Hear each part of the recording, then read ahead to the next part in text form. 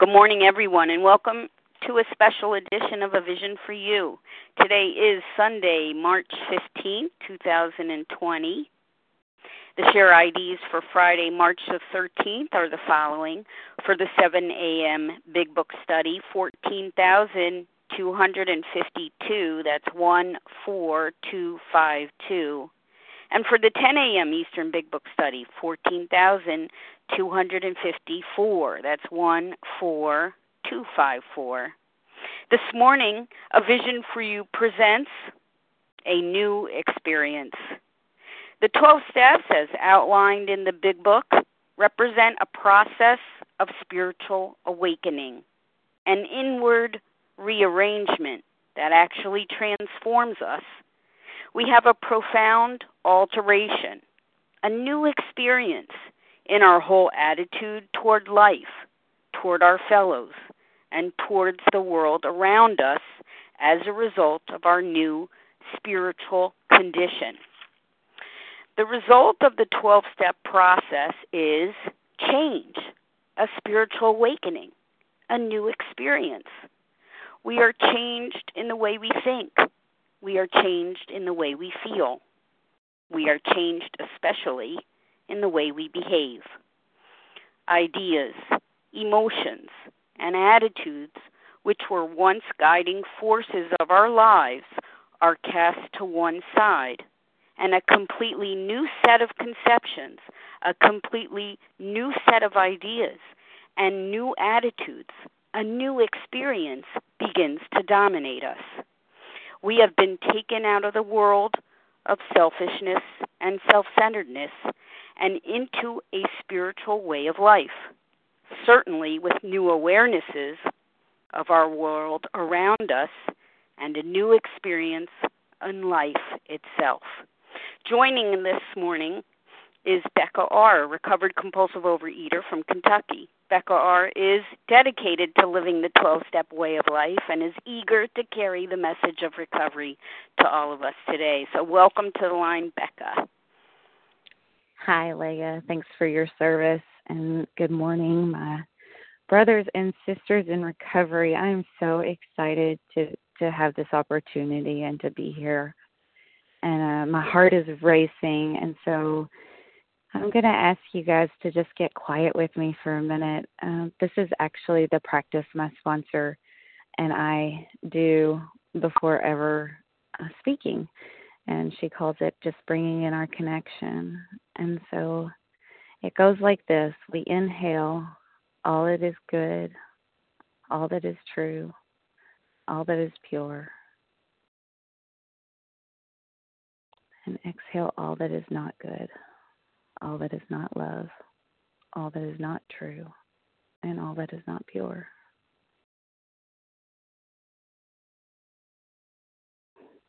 God, please help me to set aside everything I think I know about myself, the steps, my spiritual path, and you, so that I can have a new experience with myself, the steps, my spiritual path, and especially you.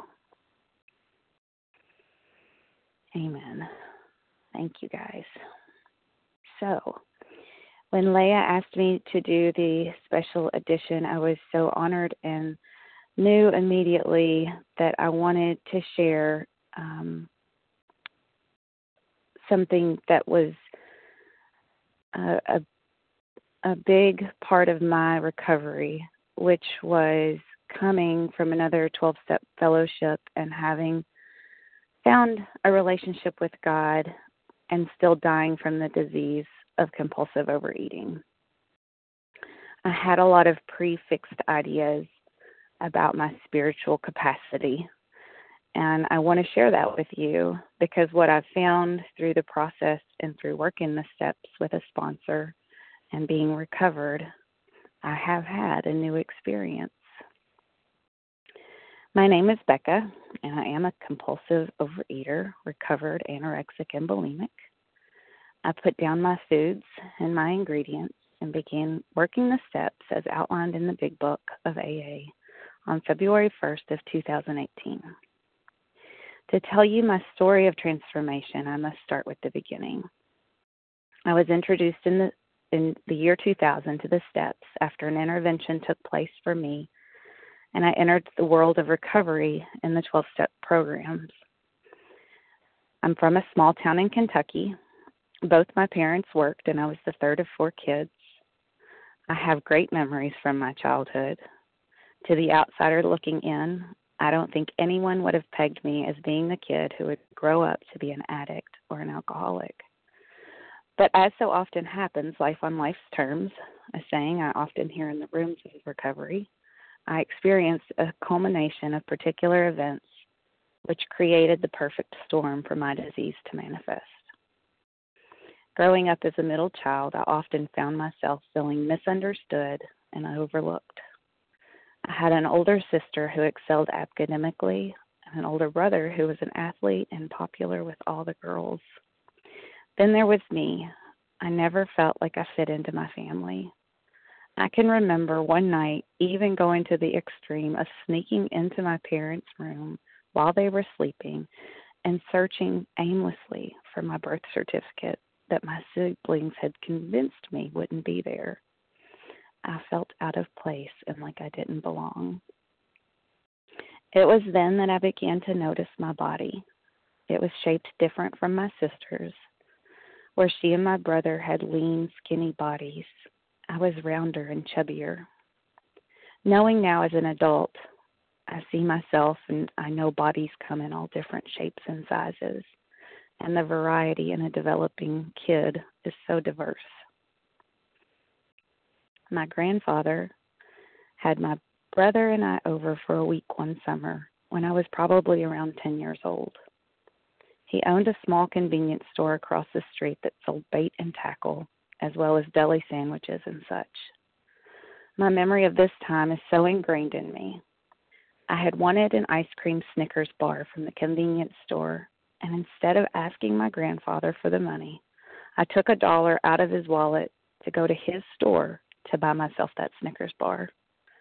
After some time had passed, my grandfather pulled me aside and point blank asked me if I had stolen money out of his wallet. I lied. I lied over and over and over again. No, Papa, I didn't take anything out of your wallet, I said. I remember him trying so hard to get me to confess, and eventually he just let it go. I refused to admit to my wrong, and any other memory from that trip were erased. That's what the disease does to me. I lie, I cheat, I steal. My elementary school years are full of fond memories with friends and family, although I struggled occasionally with the drama of being a prepubescent kid. Navigating through that time wasn't all that memorable. In middle school, I tried out for the 7th grade cheerleading squad and was heartbroken when I didn't make the team.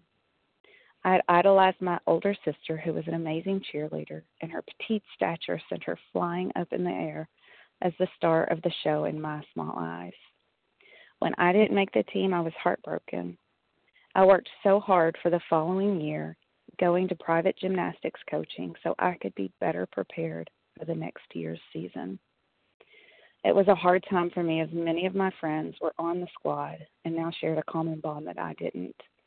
It was a hard year, but my work paid off, and when the tryouts came along the next year, I made the team. But what's so memorable was the chain of events that followed. In my 8th grade year, I began to struggle. Things at home were chaotic, as one can imagine, with 3 teenagers and 1 preteen. I began drinking and experimenting with drugs. I was a very precarious girl and began to use my body and sex to get what I want. My parents could see the writing on the wall as my out-of-control behavior progressed, and the consequence of my actions had little to no effect on me. My 8th grade year of school, I awoke in the middle of the night when my older brother Aaron told me that our older sister had been in a car accident and that it was serious. Both my parents had rushed to the hospital, and us 3 kids waited until morning to find out that the car wreck had left my sister in a very bad shape. I can remember going to the hospital later that day. We were ushered into a small waiting room separate from the large area we had arrived initially. My mom was frantic. Being a nurse herself, she knew the procedure to give bad news to loved ones often took place in a more private area. I could literally feel the foundation of my upbringing in my small town being crushed. My sister survived the accident, but it was years of work and therapy. She eventually recovered from her traumatic brain injury, and I'm happy to say that I can see God's handiwork in her life. Following the months of her accident, I was left with very little guidance at home. Both my parents were consumed with hospital visits and the acute recovery process involving my sister. While they worked to get her better, I continued my decline into alcoholism and addiction. I began using drugs and alcohol as often as I could and going to any lengths to feed my addiction. The things I held dear to me, cheerleading and being on the team, they became time that was taken away from my need to numb with the drugs and alcohol. I eventually quit the cheerleading team that I'd worked so hard to get on, and my friends changed drastically. I began to use manipulation in all my relationships and taking from everyone around me. Around this same time, a scandal was revealed. My perfect mom had been having an affair. It was revealed to me at school, a byproduct of being raised in a small town. When confronted with the allegations, she admitted that yes, she was guilty, and soon she moved out of the home. My sister, who was still very fragile from her accident, went with her. Although today I know my mom would have taken me too if I had asked, I was so full of bitterness and anger and hate that I cut all ties with my mom and assumed the roles of the mother to both my brothers and my dad. During this time, both my father and I were succumbing to alcoholism.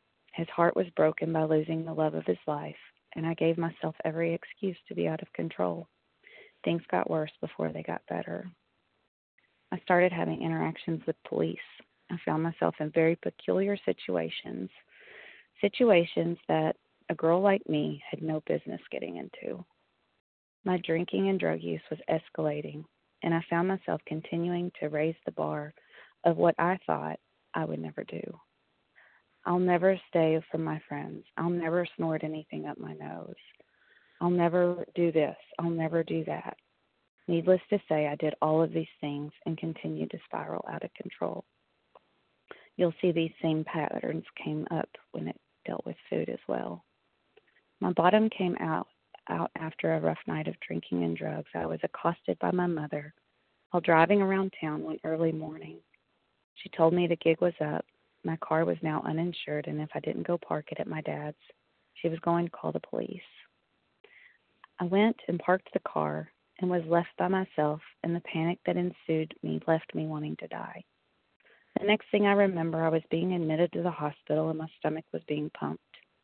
The following days, I was informed that I had two choices, go to rehab or become a ward of the state until I turned 18. Obviously, I chose what seemed to be the easier, softer way, and within days, I was on my way to a treatment center that specialized in the treatment of youth and families. I did my 28 days there only to discover that my aftercare recommendations were to go on for further treatment for a long-term program before returning home. I finished the aftercare program and returned home to start a life in recovery, which has been a constant since. I've now been sober for 19 years, and although the depth of my involvement has fluctuated in the different seasons of my life, I've always been tethered to AA and 12 steps. But my experience that I was a sober member of Alcoholics Anonymous and dying of the disease of compulsive overeating. And here's that part of the story. I was always aware of my size and constantly comparing it to others around me. I know now that I suffer from a condition, BDD, body dysmorphia disorder. It's characterized by a preoccupation with one or more perceived defects or flaws in my appearance. Others don't see them. At some point during the course of this disorder, I perform repetitive behaviors like mirror checking, excessive grooming, skin picking, reassurance seeking. The preoccupation causes me clinical significant distress and impairment in social, occupational, and other areas of functioning. What that was like for me was binging and purging. I would buy entire Baskin-Robbins cakes knowing I was going to eat the whole thing, not over the course of a week, but instead the course of a day. Hitting the many fast food places and ordering for many people, not just me. Buying and preparing food to take to certain occasions and ending up showing up empty-handed. I lived in a cycle of starve, starve, starve, binge, purge, and then it would continue. During college, I was diagnosed with ADD and started taking a medication that affected my appetite. While it helped me to make it through college, it also appeared to be the one thing I'd searched my entire life for. I took it several years and my weight stayed stable, although the insanity in my head and my heart was just as apparent as ever. The Big Book tells me on page 31, in some instances there has been brief recovery, followed always by still worse relapse. I was crazy. I knew that I wanted to be a mom more than anything, and when I met my husband and fell in love, I knew that opportunity would be along sooner rather than later. I came off the ADD medicine, and my appetite returned. Planning a wedding had me feeling all those old, familiar feelings of self-loathing and body dysmorphia from my younger years. So the dieting was back with a vengeance. The binging and purging returned, although I had to get creative now since I was sharing a living space with someone else and trying to keep my dirty little secret a secret still. This is when I slowly made the transition into exercise bulimia. I thought it was okay. I started going to extremes with exercise. I became a distance runner. I started attending Bikram yoga. Everything I did was to the extreme. Well, I got married, moved away from home, and got pregnant within a matter of months. With the pregnancy, I felt as though, again, I had arrived. Now is my opportunity to eat like I always wanted and be okay. But that wasn't the case. I withdrew from my 12-step support within AA, telling myself that I was only going to be in the city I lived in for a year as my husband finished some schooling. At this time, I had about 10 years of sobriety, and I can say now that I definitely had a chip on my shoulder. My pregnancy was awful. I gained nearly 50 pounds when I was induced to delivery due to complications at only 31 weeks pregnant. My daughter was born, and I found myself bargaining with God to let her be okay. It felt so similar to the prayers of my alcoholic days, shallow and desperate. But the little baby made it, and she's a healthy 9-year-old today. My next best diet discovery was breastfeeding.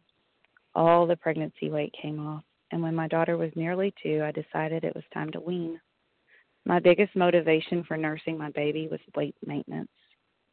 Weaning my daughter ended up being a great time to start going to the gym every day. I hated that there was a max on time you could use in the gym daycare.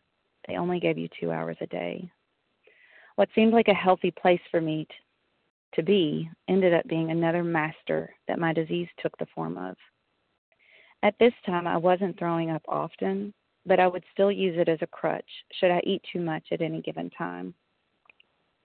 The weight started to come back. I exercised more, growing to CrossFit in the mornings and then hitting the gym all before my husband would even be awake.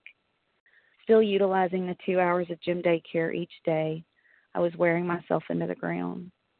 This really made it hard to see that self-will wouldn't work in recovery.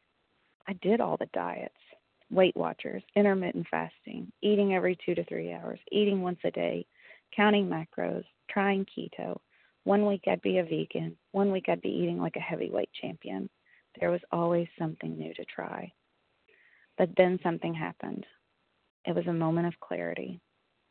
My daughter was about 2, and I was in the bathroom throwing up, and I saw her little hands poking under the door, and she was calling out, "Mama, Mama." It hit me like a ton of bricks. I loved this little girl more than anything in the world, and my disease was robbing her of her mother. The Big Book describes on page 8, no words can tell, of that loneliness and despair I found in that bitter morass of self-pity. Quicksand stretched around me in all directions. I had met my match. I had been overwhelmed. My disease had become my master. I asked for help similar to Bill. Fear moved me enough to begin seeking help, but I didn't get here still for several years. I began therapy, and more importantly, I started to talk about my dirty little secret. My bottom line after entering therapy was I will not throw up no matter what. There was minimum accountability with food and exercise, and I can see now that I was still running the show. I thought I still had power. After a year in therapy, I had modified several of my compulsive behaviors. I stopped weighing myself every day, and I had minimal relapses with binging, but I still found myself unable to feel free from compulsive eating. I knew of OA, and I had faith in the steps, so I made the decision to leave therapy and began attending meetings a couple times a week. There was some recovery, and I latched on to a woman who shared a story with depth and weight about using the Big Book to recover from the seemingly hopeless state of mind and body. I thought, that's great. That's great you did that. But you see, I've already read that book. I'm good. Just tell me how to eat and be satisfied and not get fat. During this time, my husband and I had started the efforts to have another baby. We were met with month after month with no sign of pregnancy. After a year, we sought out treatment from a reproductive endocrinologist and began the IVF process. We attempted 2 rounds of IVF, and both resulted without a pregnancy. Although the doctors could never reason why I wasn't able to get pregnant, again, I believe it is the result of the extreme exercise bulimia I participated in all those years. I was going to OA meetings and thought I was abstinent, as I was no longer purging or consuming any obvious sugar. In my new town, there was only 1 OA meeting a week, and I attended it regularly. And I can say it was very much a dieting with group support. I do recall a visitor coming and sharing at one time about a phone meeting, and I just brushed it off.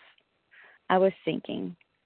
My marriage was harder, and the infertility left me feeling tremendous shame and sadness.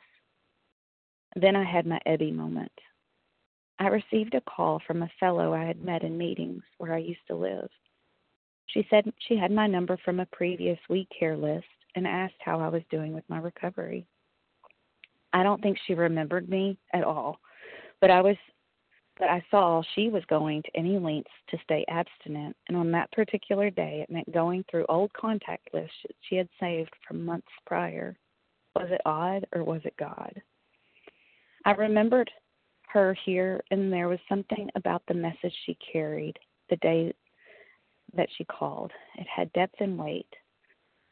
On page 9, when Bill talks about seeing his old friend Eddie, he said, the door opened and he stood there, fresh-skinned and glowing. I could hear the changes in her over the phone. There was something about her voice that conveyed that something had happened to her that was different. I told her I thought I was doing okay, and she responded by asking if I was abstinent. I paused, and I recalled the night before when I hadn't consumed an entire kale salad that I had prepared for an event. I drove home from the event, eating the salad with my bare hands, desperately seeking that sense of ease and comfort that the Big Book talks about. No, I told her, I don't think I'm abstinent. She started to share with me about the meeting she had began listening to on the phone and shared the podcast links that had really helped her. The phone call ended, but something had shifted inside me.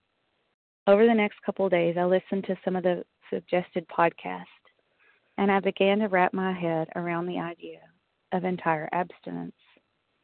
I called her the next day, and we discussed sponsorship and working the steps. We had a plan, and I was ready. That night, I attended a church function and brought that kale salad that I shared previously. I called her the next day with my firm resolve to do something I've never done. And maybe, just maybe, I could get something I've never had. That's when we started. We started talking every day, with the first week looking at the tools of the program, She encouraged me to prayerfully look at food plans and I began to list my red light foods and behaviors. Some of the things that were on my list of behaviors were eating fast, snacking and grazing, restricting in the morning to overeat at night, being obsessed with apps like MyFitnessPal, using laxatives, eating healthy, too much volume, eating pretend food like cauliflower pizza or protein muffins or waffles. I even had a recipe for protein ice cream. Next, I made a list of red light ingredients, and this was a little tricky because as a bulimic, I can eat everything. There were several fruits on my list as well as other things I would add to my binge, knowing it would help the binge food come up easier. There was the obvious sugar and white flour, but I'd been living in such a diet mentality for so long that I rarely kept these things at home. My obsession with artificial sweetener was something I'd never considered before. Thinking that calorie-free meant it was a safe substitute, but I wanted a new experience, and so I was willing to let go of those too. For me, this was diet soda, unsweet iced tea with tons of Splenda, my go-to drink when I was out with friends, protein bars and protein powders, my favorite sugar-free syrup that I would smother just about everything with. I made my list and discussed it with my sponsor, and then I let them go. The next step was picking a plan of eating. Again, it was suggested that I seek through prayer on this matter, wanting a new experience. I chose one I would have never wanted. It was straight out of the Dignity of Choice pamphlet, 3 meals a day with nothing in between, weighed and measured. I thought to myself, I can't do this. And when I shared with my sponsor, she agreed. No, you can't do this. You couldn't do this, but God can. So there I was. I began to ask God every day throughout the day to help me be abstinent. The first few weeks were hard, but I used the tools, talking with my sponsor every day, doing the assignments and discussing the readings, making outreach calls, attending meetings, listening to podcasts in any free time I had, journaling, reading the literature. I decided I was going to come all the way in and sit all the way down.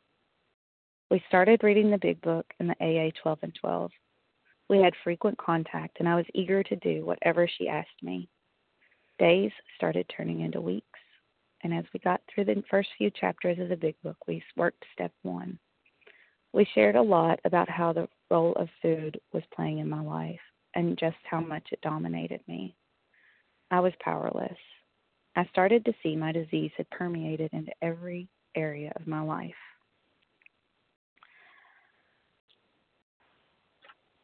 And then we got to step 2.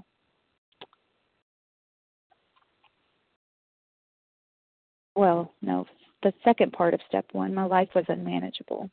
It was hard for me to comprehend this. I was a wife, a mom. I was on the PTA. I paid my bills on time. I was financially stable.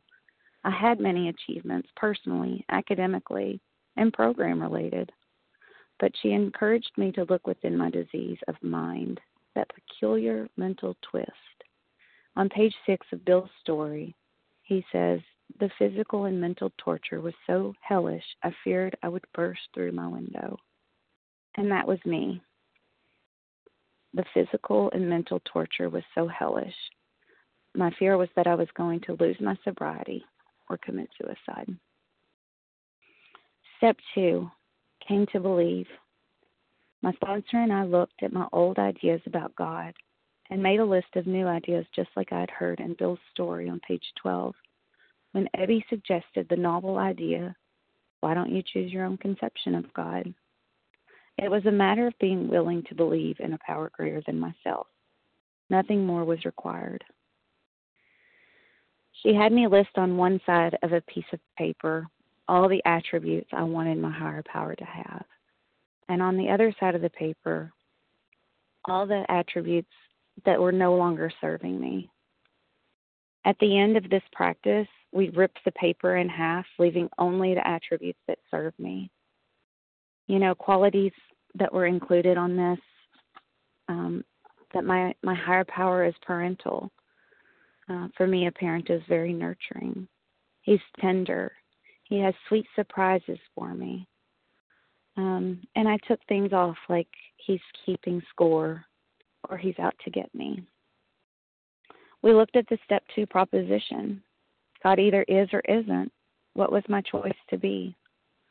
We specifically looked at areas in my life where I was not willing to give my higher power.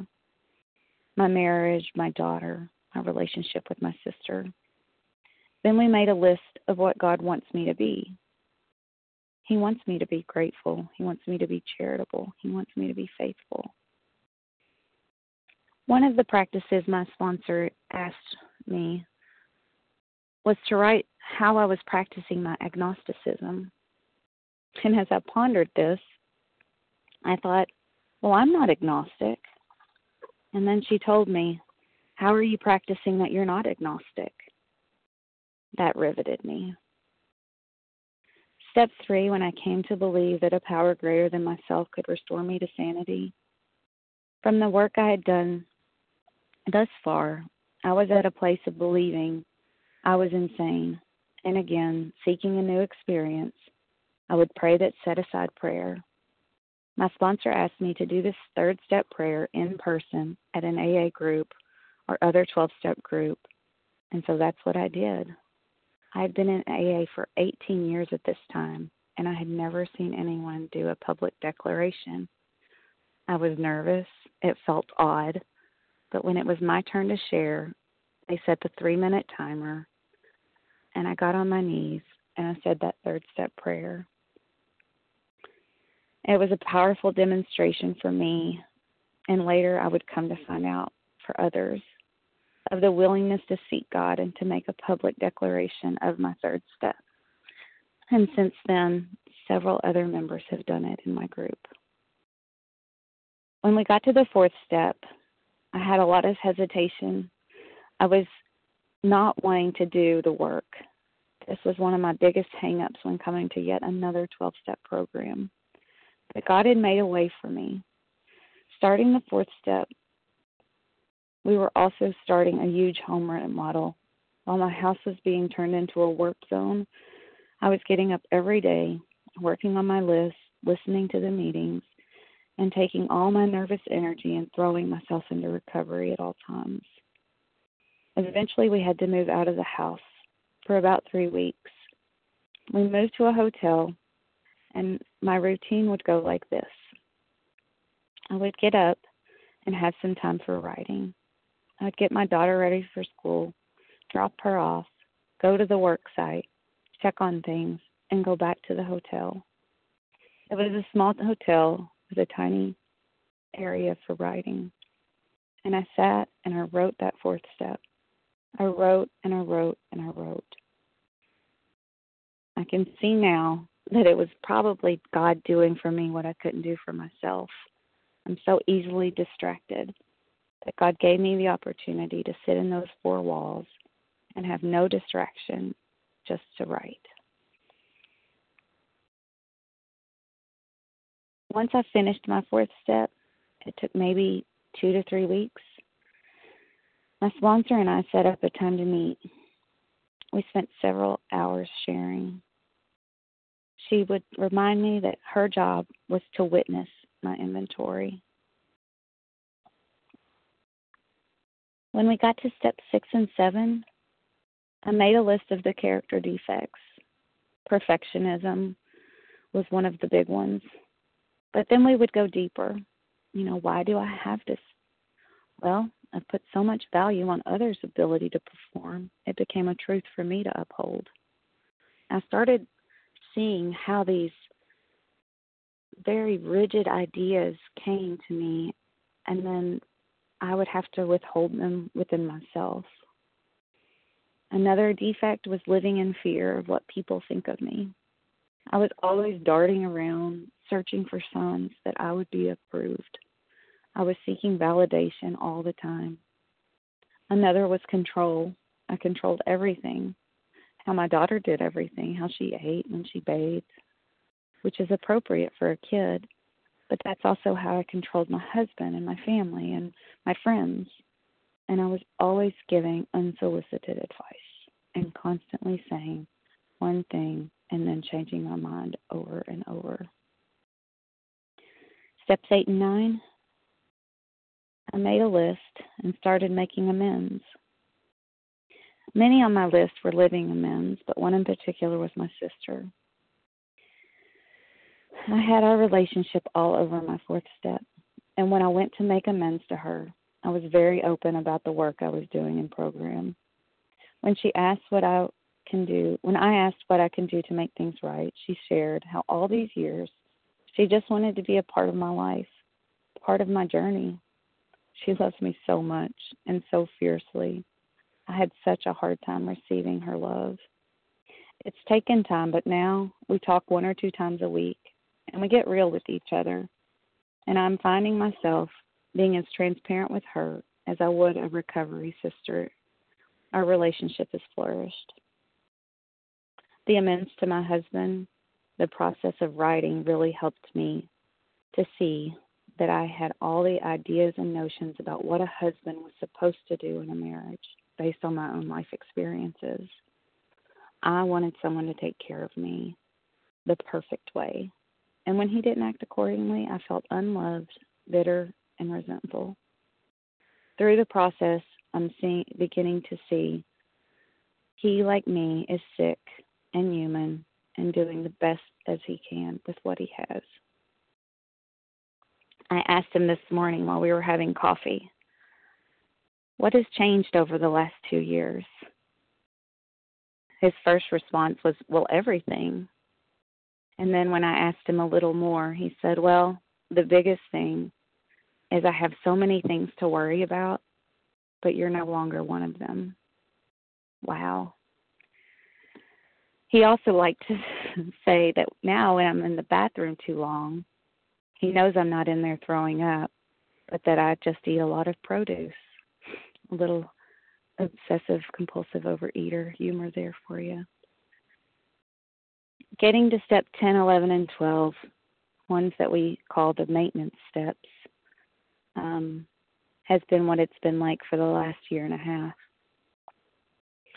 Step 10 says I continue to take personal inventory and when wrong, promptly admitted it. The word that sticks out there for me is continued. It's a continuation. It's never ending. Somewhere in my previous recovery, I thought I would get to this point of stopping, or things are so good I can stop the work now. What I'm finding now is that things can always be better, and the more I continue to work on me, the more what my world begins to get bigger. Step 11 sought through prayer and meditation to improve our conscious contact with God as we understood Him. Again, the word seek and the word and. First, seek. I'm going to seek through prayer and meditation. And it, again, reminds me of the word continue. It doesn't say, pray for a year. Once you get a year abstinent, you can stop. Or, but it's this continuation. And then the word and. For so long I would do prayer or meditation, but it specifically says and meditation. And I yoke the two together to bring in that conscious contact with my higher power. And then step 12, having had a spiritual experience, is the result of these steps. We tried to carry this message to others and to practice these principles in all our affairs. And I do this with sponsorship, calls, my face-to-face meetings, sharing with others, and practicing my faith. One thing I cannot end this talk without mentioning is an email I sent to my family that it's dated the March 7th. So it was shortly, about a month and a week after I came into program. I'd never done anything like this in my life before either, so my husband thought I'd lost my marbles. It was just a short email. It says, hey guys, it's been a while since I've emailed you, so let me know if you receive this so I can make sure I've got the right emails.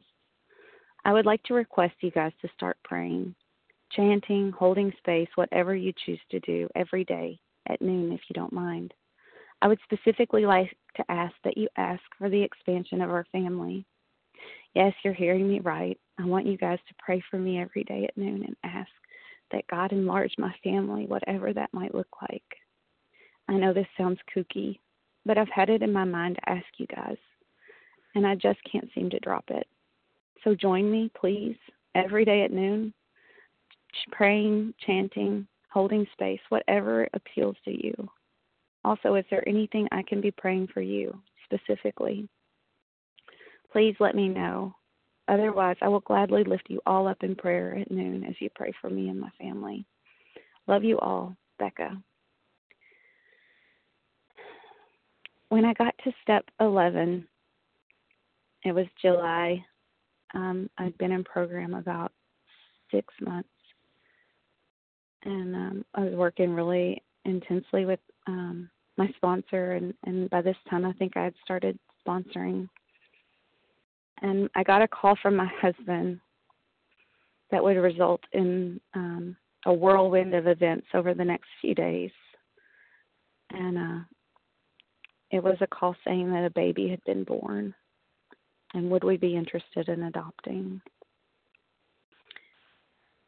And that little baby is asleep still in his crib in my house, and he's ours. And it was a beautiful, amazing story, but that's not what this story that I'm telling you today is about. But the power of prayer had worked, and it's still working. It was a huge testament to me of the power of faith, of the power of practicing my faith, and surrounding myself with people who want the best for me. In closing, I want to thank you guys for listening. And I just wanted to read out of page 89, Working with Others. And this really sums up what my life is like today. It says, life will take on new meaning, to watch people recover, to see them help others, to watch loneliness vanish, to see a fellowship grow up about you, to have a host of friends. This is an experience you must not miss. We know you will not want to miss it. Frequent contact with newcomers and with each other is the bright spot of our lives. Thank you for asking me to share today. And with that, I pass.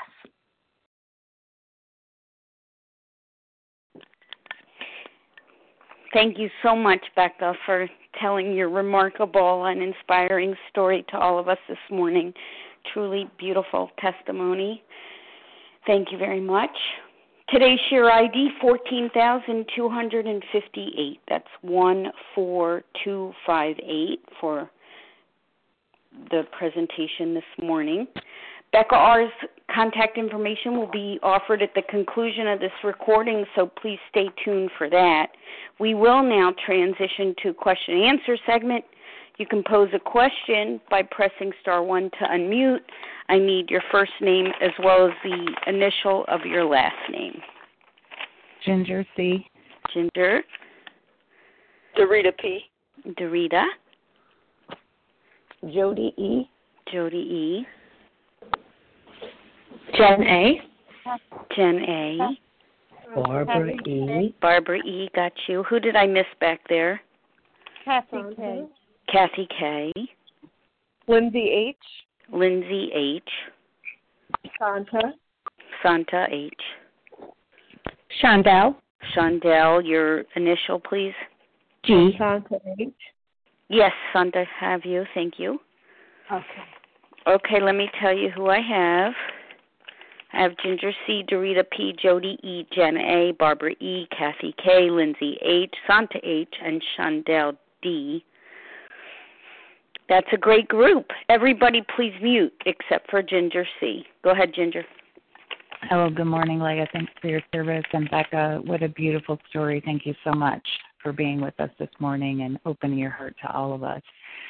And I'm just curious, abstinence obviously is very important, but you also mentioned throughout your story a lot of behaviors, purging, scales and weighing, and over-exercising. So how did that did it all get down at once, or how did that unfold? I just have been working with a lot of people in this area and would love your experience, strength, and hope around those behaviors that were also a problem as much as the food and the overeating. Thank you.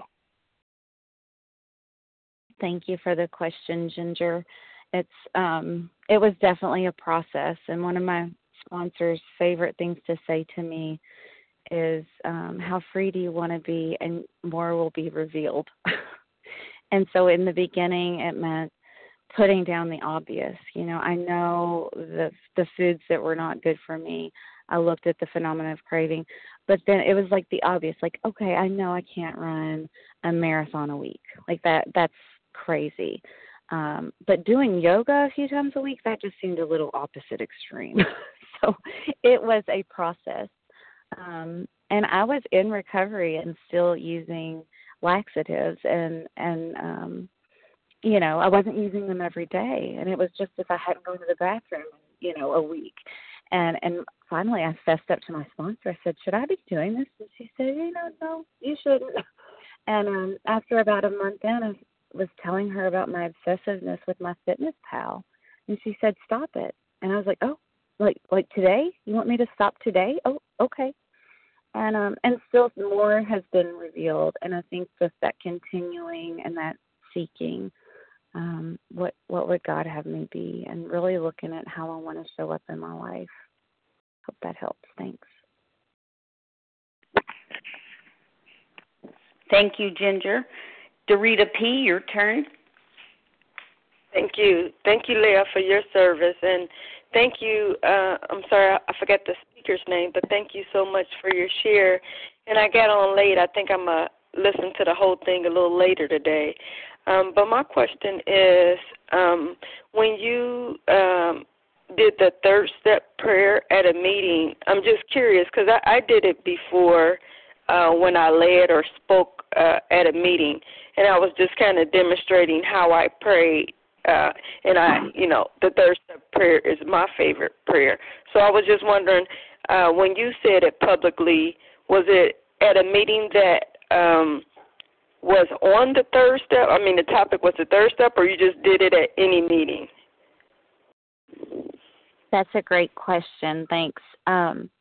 So yeah, at the meeting I attend, it's a women's meeting, and it was a very sacred place for me. So when my sponsor asked me to do this, as nervous as it was, because I had never heard of anyone doing that, I knew exactly where I would do it. And we have a timekeeper similar to our phone meetings, and each person gets 3 minutes. And so I just kind of shared where I was at, and that I was working the steps. I was on the third step, and would you guys allow me to say the third step prayer? And of course they all said, of course, yes, sure.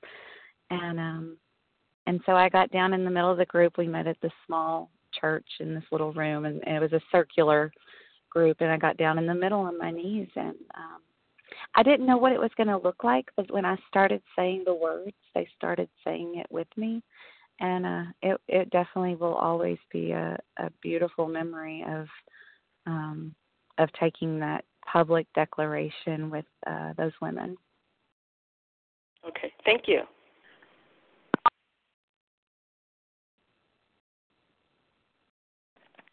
Thank you, Dorita P., for the question. Jody E., your turn. Thank you, Leah. Thank you so much, Becka R., for your story and your experience, strength, and hope. What a beautiful testimony.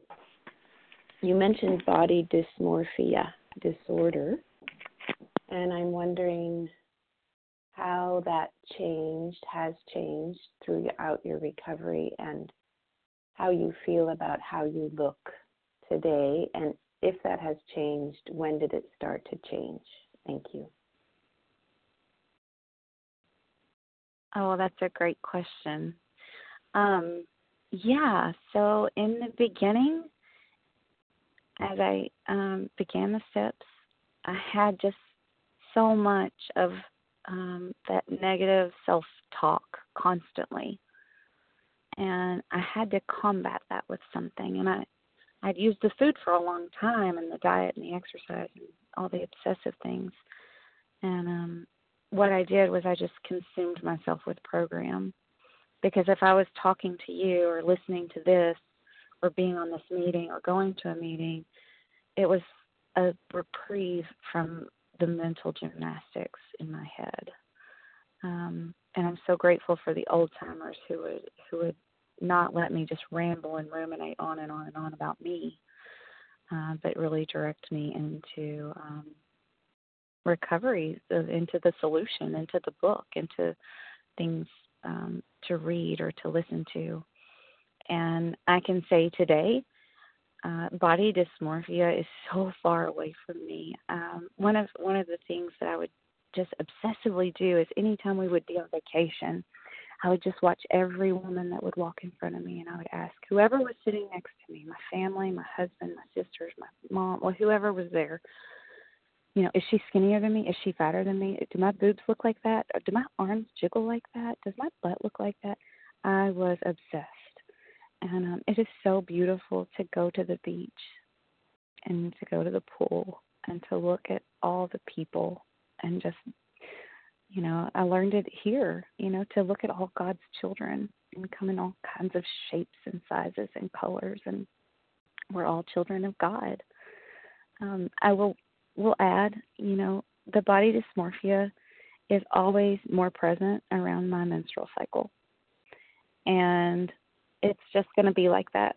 And sometimes I have some affirmations I will say, and I do track my cycle for that reason, so I can know, okay, it's, of course you're feeling dysmorphic. You're PMSing. And lo and behold, usually a week goes by and I'm back and I'm comfortable in my own skin. I do a lot of writing. I use the tools and talking to other women and, just really leaning into God and trusting. But I can say that the dysmorphia is so much removed, other than sometimes creeping up around PMS. Thank you, God, because it was just such another form of selfishness for me to be completely consumed with me. And I always thought selfishness meant that I thought more of myself. And since I thought so less of myself around my disease, that I wasn't selfish, but I was. I was still completely consumed with me. Thank you for the question. Thank you, Becca, for the answer. Yes, thanks so much, Jody E., for your question. Jen A., your turn. Becca, good morning. Thank you so much for sharing how God's handiwork is really, really, really relevant in your life today. And I'm so grateful to have a soul sister like you in this program who's experienced, and I can literally say we mirror each other. So grateful that you're sharing your story today. The question I have for you is reintroducing. As compulsive overeaters, anorexics, and bulimics, it's been my experience that we restrict so much. We restrict good food. We restrict good behaviors, things like that. I'm just wondering if in your journey, what your experience has been with reintroducing a little bit of body movement, exercise. You spoke to the fact of, you could even eat good things, right? And I know that to be true too. So I'm wondering if you could just share your experience around that, if that's been the case. Thanks, Jen. That's a good question. All of these are such good questions. I have reintroduced several things, food-wise and exercise-wise, and a lot of the activity is, my sponsor would always say, "What are your motives? Check your motives." And I can do the same thing that I did in my diseased state, in my active addictiveness to food and over-exercise. I can do those same things now but with a clean motive. And one example is, I shared about being a distance runner, and I just blew my knees out. I was so adrenal fatigued from all the running, and when I came into program, running felt like such a trigger. And I started walking, and now that's my form of exercise. Is I enjoy walking my dogs a couple times. Yeah, well, 5 or 6 times a week if it's sunny, but it's been a lot of rain here in Kentucky. So, but a few years ago, my daughter joined a running club, and they asked for parent volunteers. And she asked me if I would do it. You know, she remembered my running days, and I was able. I'm able to run again, and I'm not running the distance. I'm running, you know, really short, slow paces, but it's no longer a trigger for me. I also reintroduced the little buzzing feature on my Apple Watch that will tell me when I've hit these particular goals, like how long I've been, how many hours I've stood a day, and how many minutes I've moved actively that day. And in the beginning, that was a huge trigger for me because I was so obsessed with, you know, burning 1,000 calories and having, you know, 600 minutes of activity. That's an exaggeration, but you know, and so for a long time I had to disable that feature because it was just something else for me to obsess with. And honestly, I just got a new watch, and I just never disabled it. I can say that the goals are very, very realistic for anybody. So, and then with the food, there were a few times I travel a lot, and so just here in the last 6 months, I spoke with my sponsor about adding in some fruits that had always been on my red light list because I had abused them so much with binging and purging, particularly bananas. And, you know, just like any decision, I went through it with the guide of my sponsor and with prayer, and I also use a nutritionist. And the funny thing is that, you know, we decided, and I took it to God, and I felt good. I reintroduced some foods, but still they're not real active in my life. They are something that I see frequent when I'm traveling, and it's easy to, you know, grab one and go. But for my day-to-day use, I'm still not really utilizing them. Hope that helps.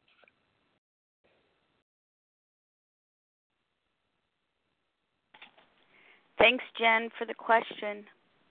Barbara E., *1 to unmute. Good morning, everyone. And Leah, as usual, thank you so much for your ongoing service.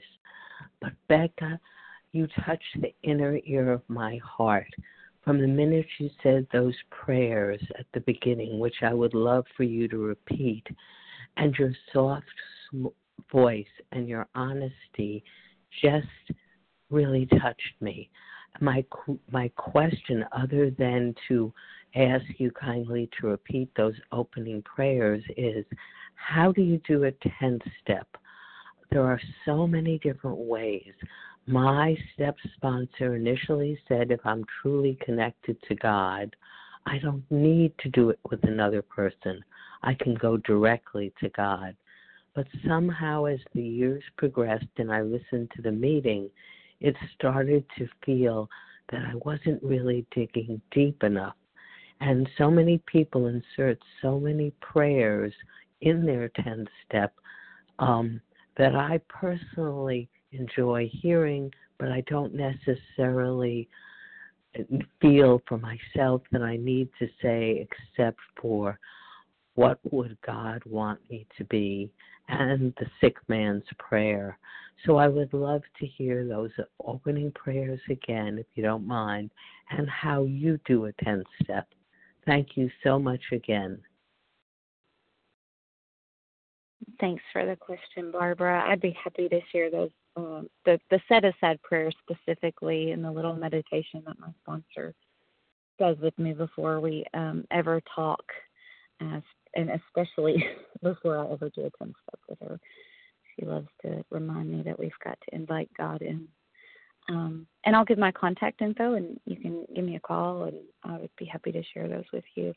as far as 10 steps go, I'm a perfectionist, and so I really hesitated to do the 10 steps because I thought that, first of all, I needed to sit down and, have a half hour of writing and then call the perfect person and then have, the whole agenda of I'm going to say this and then I'm going to say this prayer and then I'm going to say this and then I'm going to ask them if they have any feedback.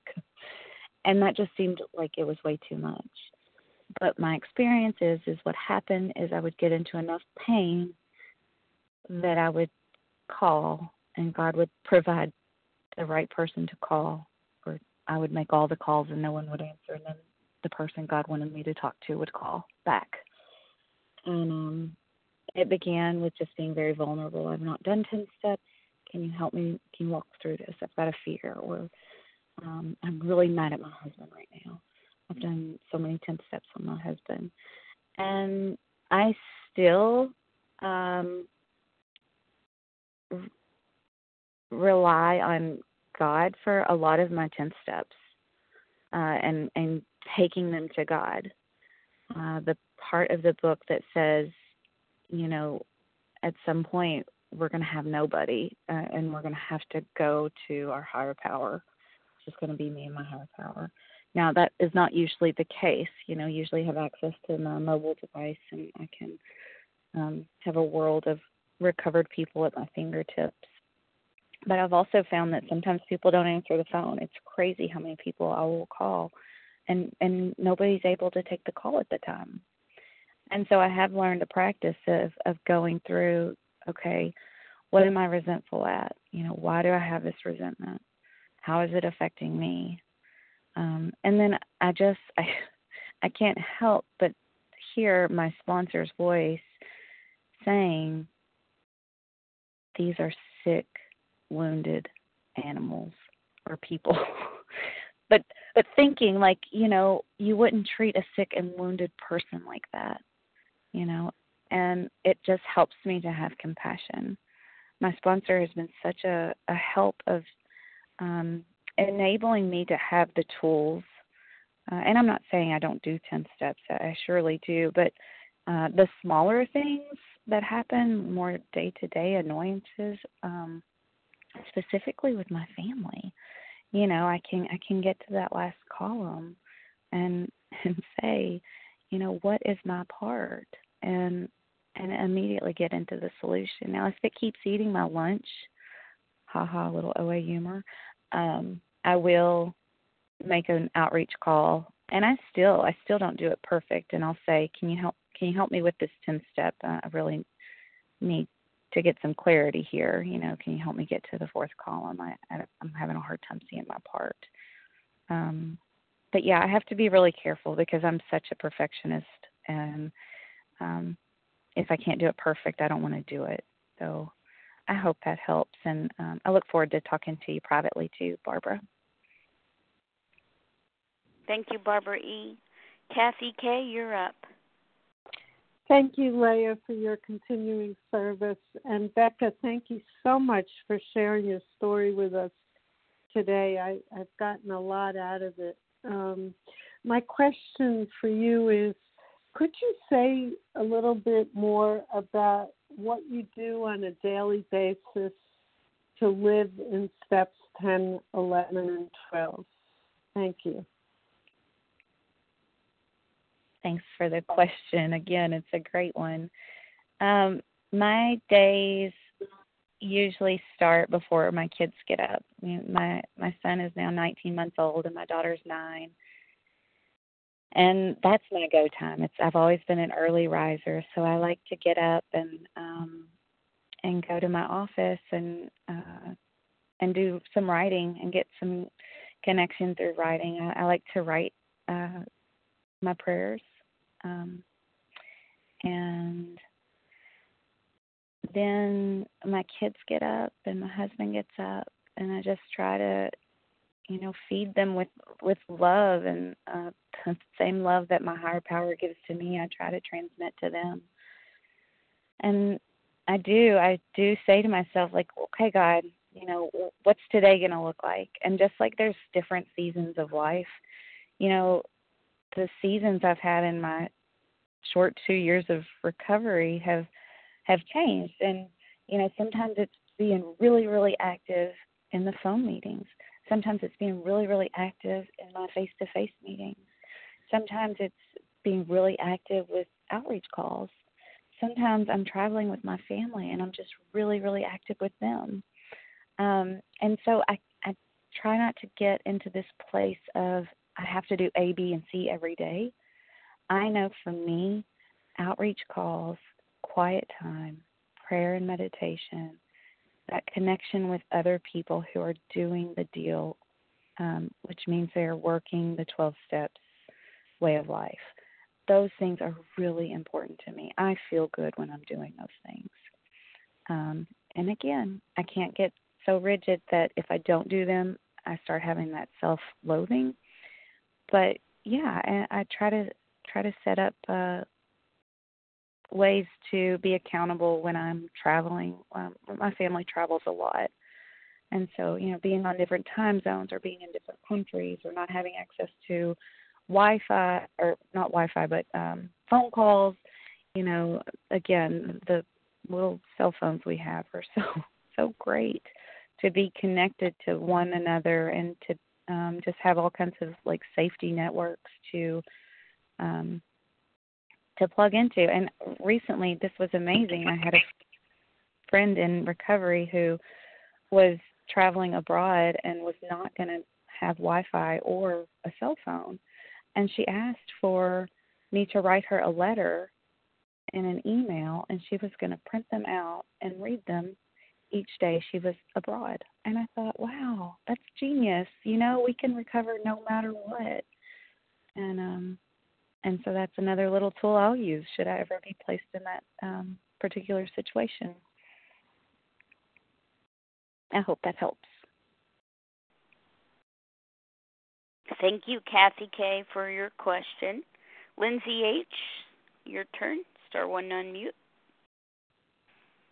Thank you so much for sharing your story. From the moment you started talking, I could so connect, and that's why I love hearing speakers. Two people already took my question, and I'm kind of glad that they did because it gave me such hope when you talked about the body dysmorphia disorder. I'm in my first year of recovery, and I have hope sometimes, and other times I think to myself, are these self-loathing thoughts ever going to go away? But I had to think of a new question, and I also suffer from the exercise bulimia part of this disease. And I loved how you shared that this was a fluid. In your recovery, it had to be fluid. I wanted to get a food plan and an exercise plan and have that be, it, and then marry it for the rest of my life. And I'm learning this year that it's me learning what works and what doesn't work. So right now, I think my food plan's where it needs to be, but I'm still kind of playing around with exercise and what works best for my body and what's, triggering and what's not. So I was wondering if you could share a little bit more about your journey with your exercise. I know you did a little bit. Yeah, I'd love to.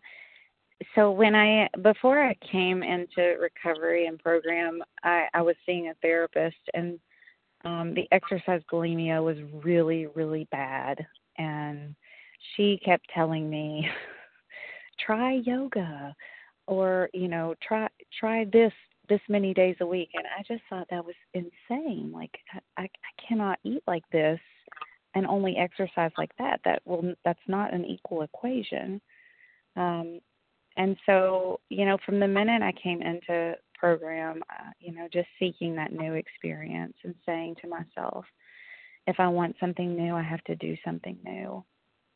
And putting that faith and reliance on my higher power, like, God, I know you don't want me at the gym, hours a day, missing out on my family.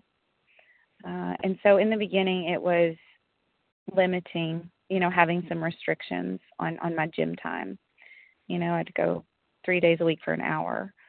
And it's come and go. It's waxed and waned. I've done some other programs. And today what it looks like is I very rarely go to the gym.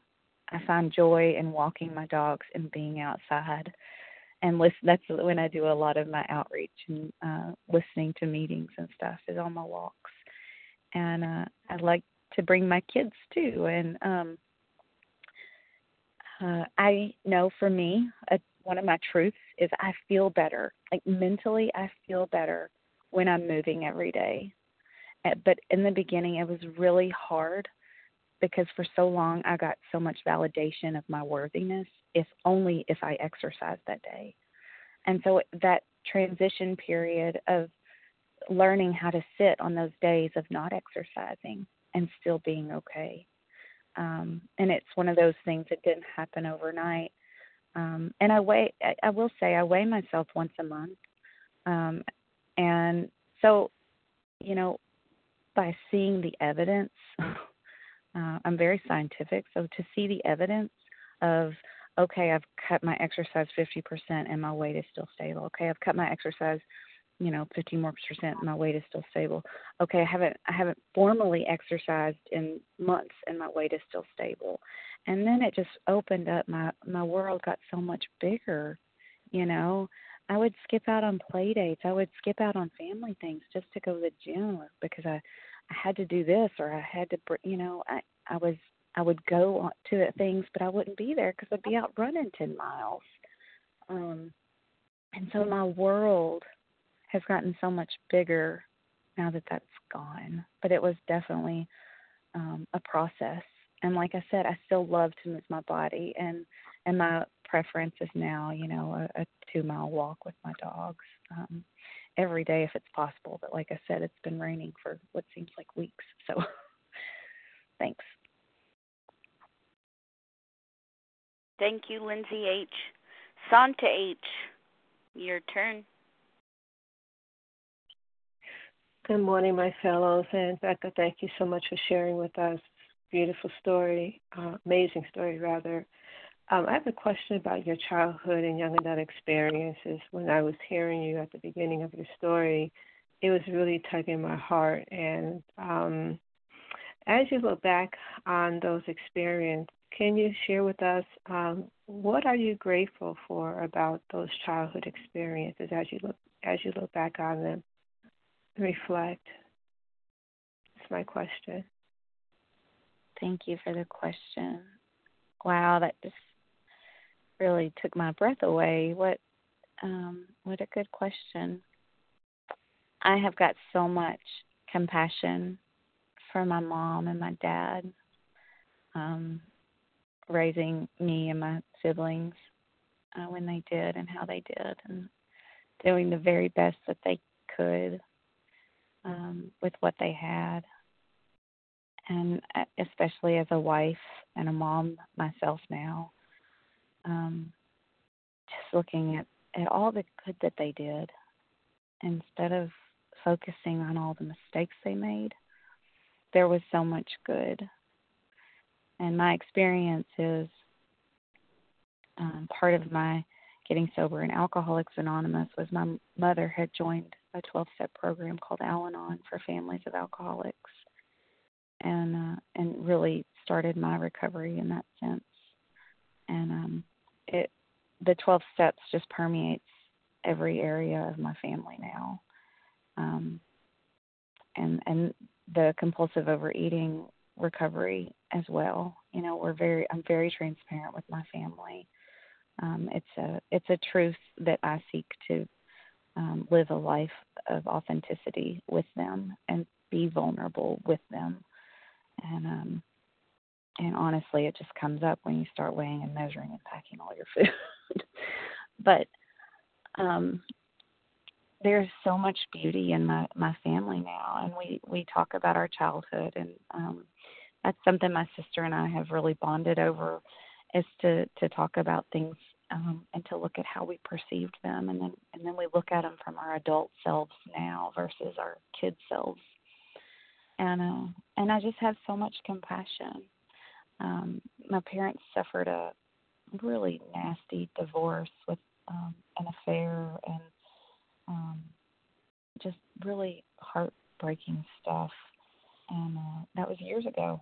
And the last few years, we We go on family vacations together. My mom and dad are very good friends. They both have remarried, and my dad has another child with his wife.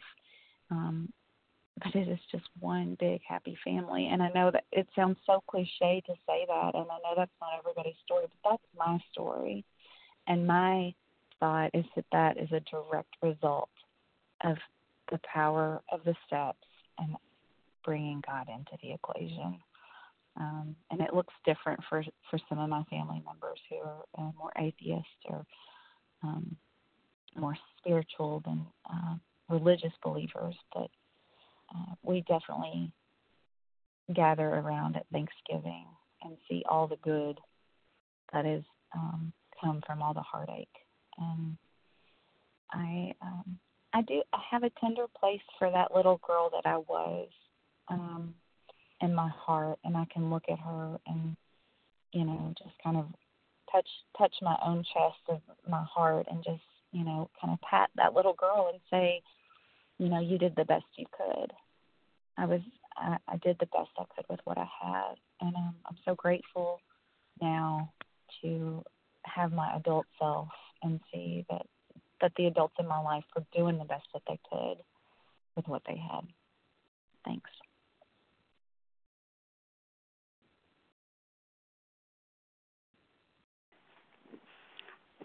Thank you, Santa H, for the question. Shondell, your turn.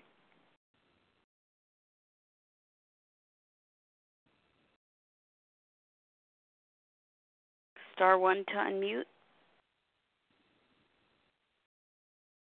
Hi, this is Shondell. Thank you. That's Shondell G. Thank you, Becca, so much for your qualification. I, too, was a middle child and the body dysmorphia, running miles to out-exercise the food. But I suspect that my parents did the best they could, even though I struggle with my family right now, and I struggle with my parents, thinking maybe they failed me. But worst of all is that I was raised in an organized religion, and I feel like God's also betrayed me. So my question for you has been answered, but I have another one here. I really want to get in touch with God, whoever the higher power is. I do believe in God, but I'm struggling with just getting started, getting a grip on it. Is there any suggestions that can help me rely on a higher power so that I can get out of the food fog? Wow.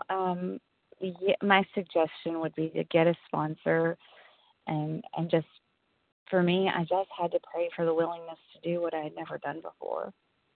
And there was so much fear, putting down the exercise, putting down the calorie counting, but as I was able to do those things with the help of God, my sponsor was quick to remind me that, you know, I can't do them on my own, but with the help of a God. And I would see God working in these small areas of just, oh, wow, I haven't over-exercised in a few weeks.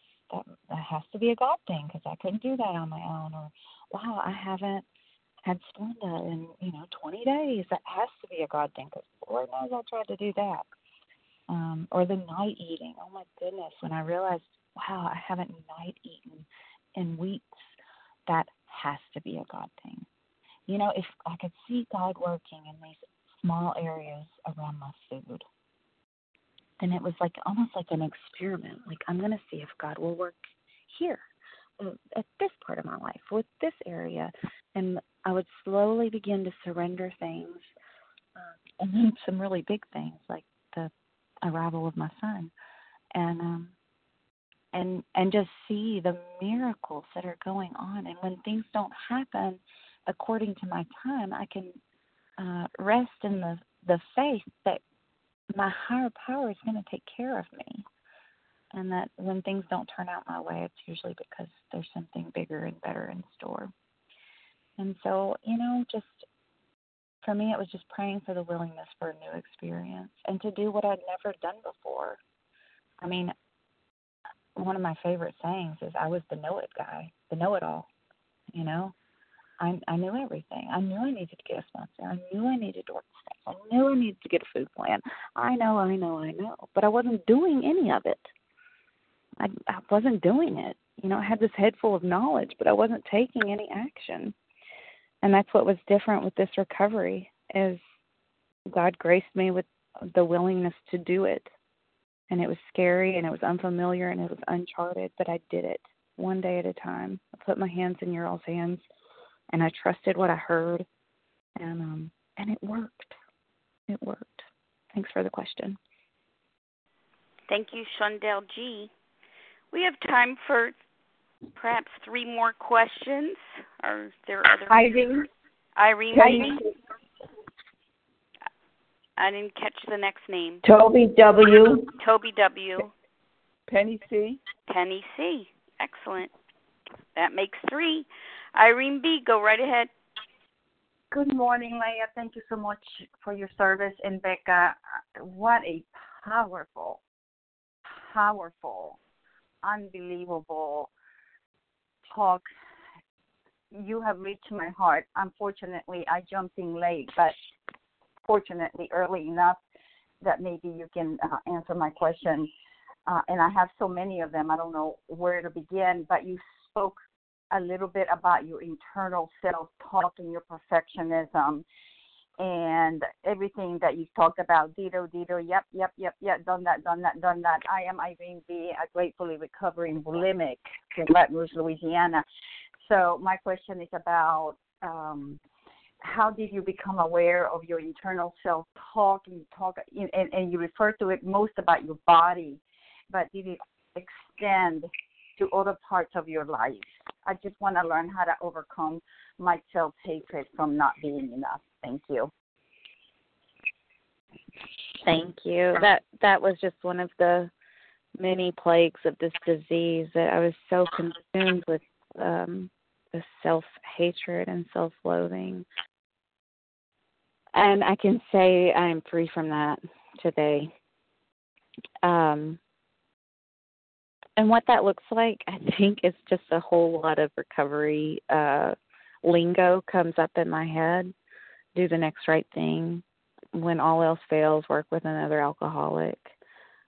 Turn your face to God. Turn my face to service. All these little sayings I've heard over and over in my recovery support groups and my sponsorship groups. And, there's stuff going on right now that I'm really, really nervous. And I don't know what the future's going to be. And I don't know what it's going to be like with the things that are going on right now. And I find myself kind of getting wrapped up in that cyclone of what ifs and what am I going to do? And I just stop. I take a big breath. And I think, God, how can I be of service? What is the next right thing to do? And yesterday that was, making some outreach calls, but talking with my 9-year-old about what the next 4 weeks are going to look like for us. We're going to have school at home. And instead of catastrophizing, the dreaded weight and, just everything going on, I'm taking it one day at a time. I'm thinking of all these little sayings, and I know my broken brain can't fix my broken brain. And I have to reach out to my fellows, who one of my spiritual leaders calls gods with skin on. Reach out to my fellows and just show up for today, to show up for right now. And yeah, I'm so grateful to have a program, especially right now with the things that are going on for so many people, not just me. But thanks. I pass. Thanks, Irene B. Toby W. *1 to unmute. Thank you, Leah, and thank you, Jeff. Oh, my God, I really got so much out of it. What I would like, though, is you mentioned... Okay, let me take it off the speaker. You mentioned that you did, at the beginning, you list attributes, and you talked about a few other things, and I didn't catch it all. Could you go back and repeat what you did at the beginning when you was also listing the attributes? What else did you do? Sure. So I took just a sheet of notebook paper and folded it in half, what my kindergarten teacher would have said, hot dog style. And on the left, I put traits or attributes for my higher power. And on the right, I put things that are no longer working. And I can't tell you what the right said because at the end of this practice, I ripped off the right side. And in my folder or in my notebook, I've just got the traits that are serving me left. And I started with probably 15 traits. And I've added. And it's neat because there's different colored pen and pencil of new traits that I have for my higher power, that I've added along the years. And it was such an act of physically ripping the paper, throwing it away, like those no longer serve me. This idea that my higher power is keeping score no longer serves me. I've got a higher power who is tender, who cherishes me, who's gentle, who's unintimidating, who's kind, loving, thoughtful, friendly, always available, sends me surprises, knows me completely, omnipotent, courteous, parental with their love. Those are the traits that I want to see. Those are the ones that I have written down in my notebook. All those negative traits that no longer serve me, they're gone. And so when I forget that and when I think, oh, shoot, God's keeping score, I go back to these traits and I have to remember, no, remember you got rid of those. God is no longer keeping score. He never was, but it was a powerful practice for me to do that. Thanks.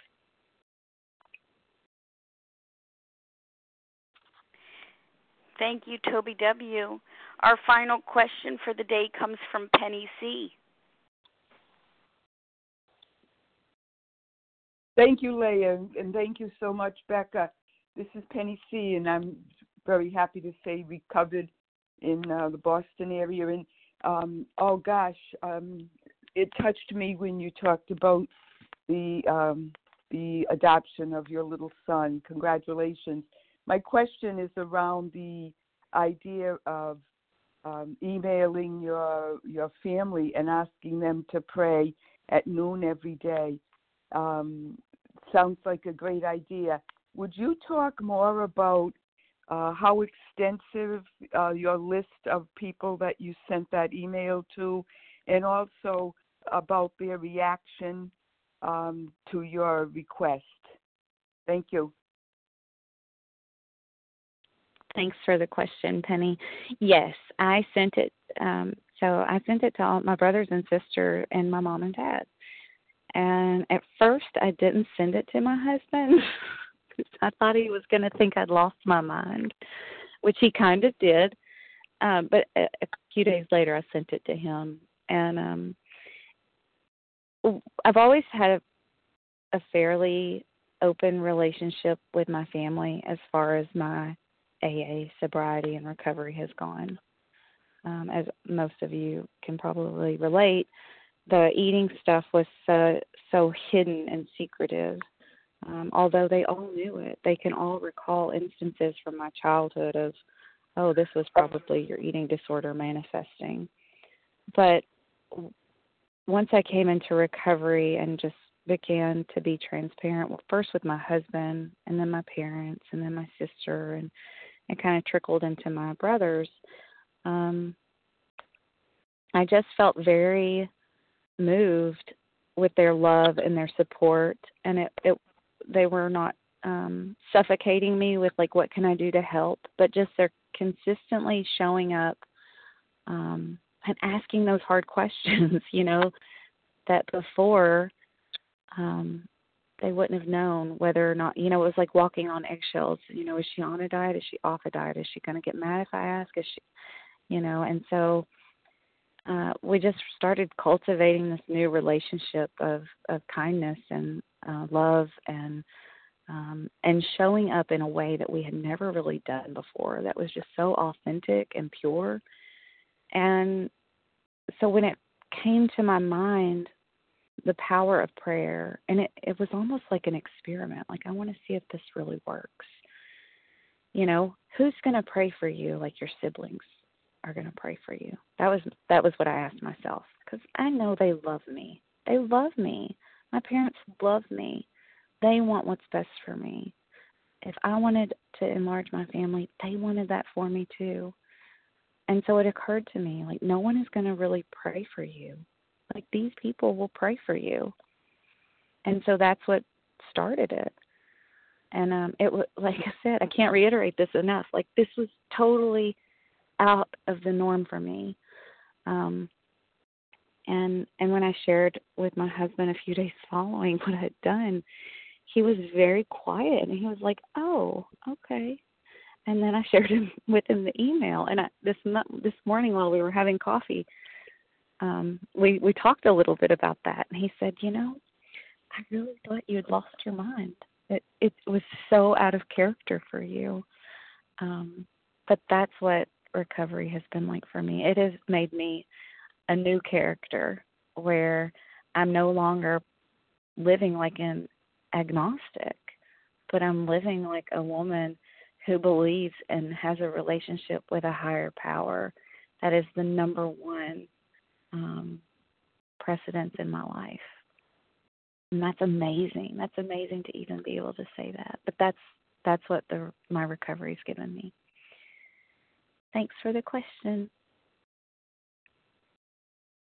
Yes, thank you, Penny C. And thanks to everybody who posed questions today. And, of course, thank you so much, Becca, for giving so much of yourself, your generous spirit this morning, and sharing your remarkable, incredible story of transformation as a result of these 12 steps and a relationship with power. Thank you very much. Again, the share ID for today's presentation, 14,258. That's 14258. We're going to close the way we always close. From page 164, you'll notice it's in a chapter entitled A Vision for You. Our book is meant to be suggestive only. We realize we know only a little. God will constantly disclose more to you and to us. Ask Him in your morning meditation what you can do each day for the man who is still sick. The answers will come if your own house is in order. But obviously you cannot transmit something you haven't got. See to it that your relationship with Him is right, and great events will come to pass for you and countless others. This is a great fact for us. Abandon yourself to God as you understand God. Admit your faults to Him and to your fellows. Clear away the wreckage of your past. Give freely of what you find, and join us. We shall be with you in the fellowship of the Spirit, and you will surely meet some of us as you trudge the road of happy destiny.